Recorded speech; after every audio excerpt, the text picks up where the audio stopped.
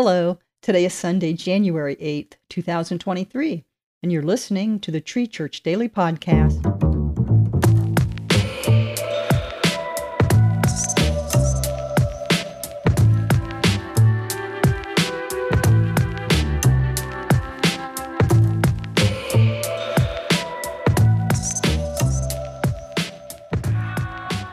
We're reading in Acts chapter 2, verses 42 through 47, and we're in the Message version today.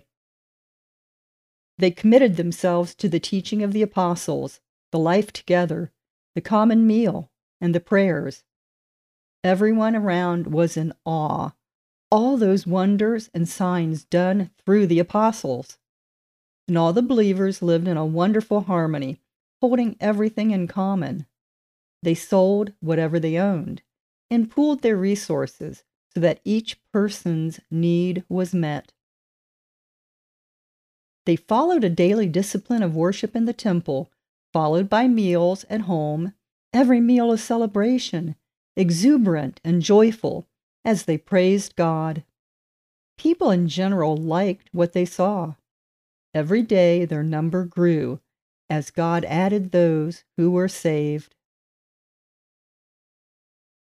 If ever there was a churchy word, as Pastor Phil would say, it is the word fellowship.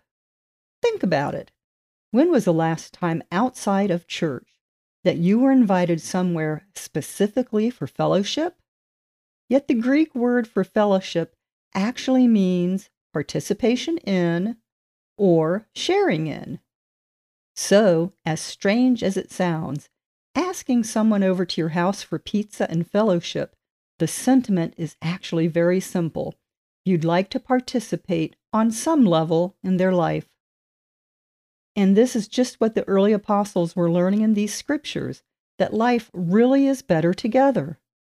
To take it one step further, living the life God has for us is always better when shared. Read the cause and effect found in the last verse above. God added to the number of his followers when his people genuinely sought him together.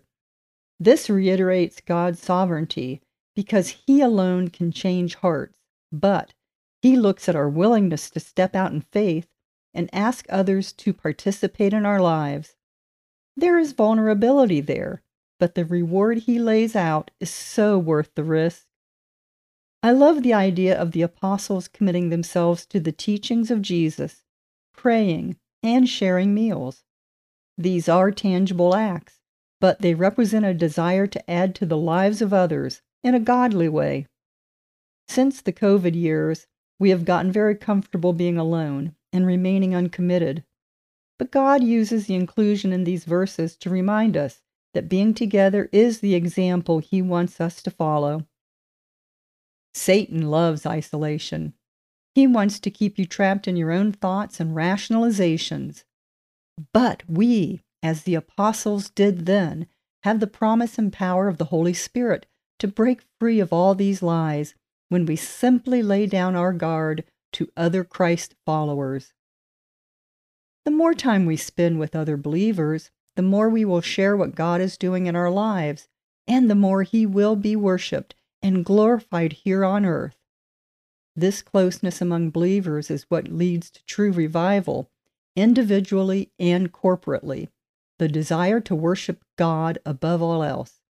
He is worthy to be praised together, then and now. Let's look at some action steps you might want to consider.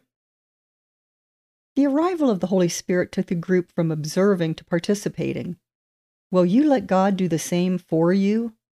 You weren't meant to do life without others, and you were created to accept the beautiful gift of his helper in all you do.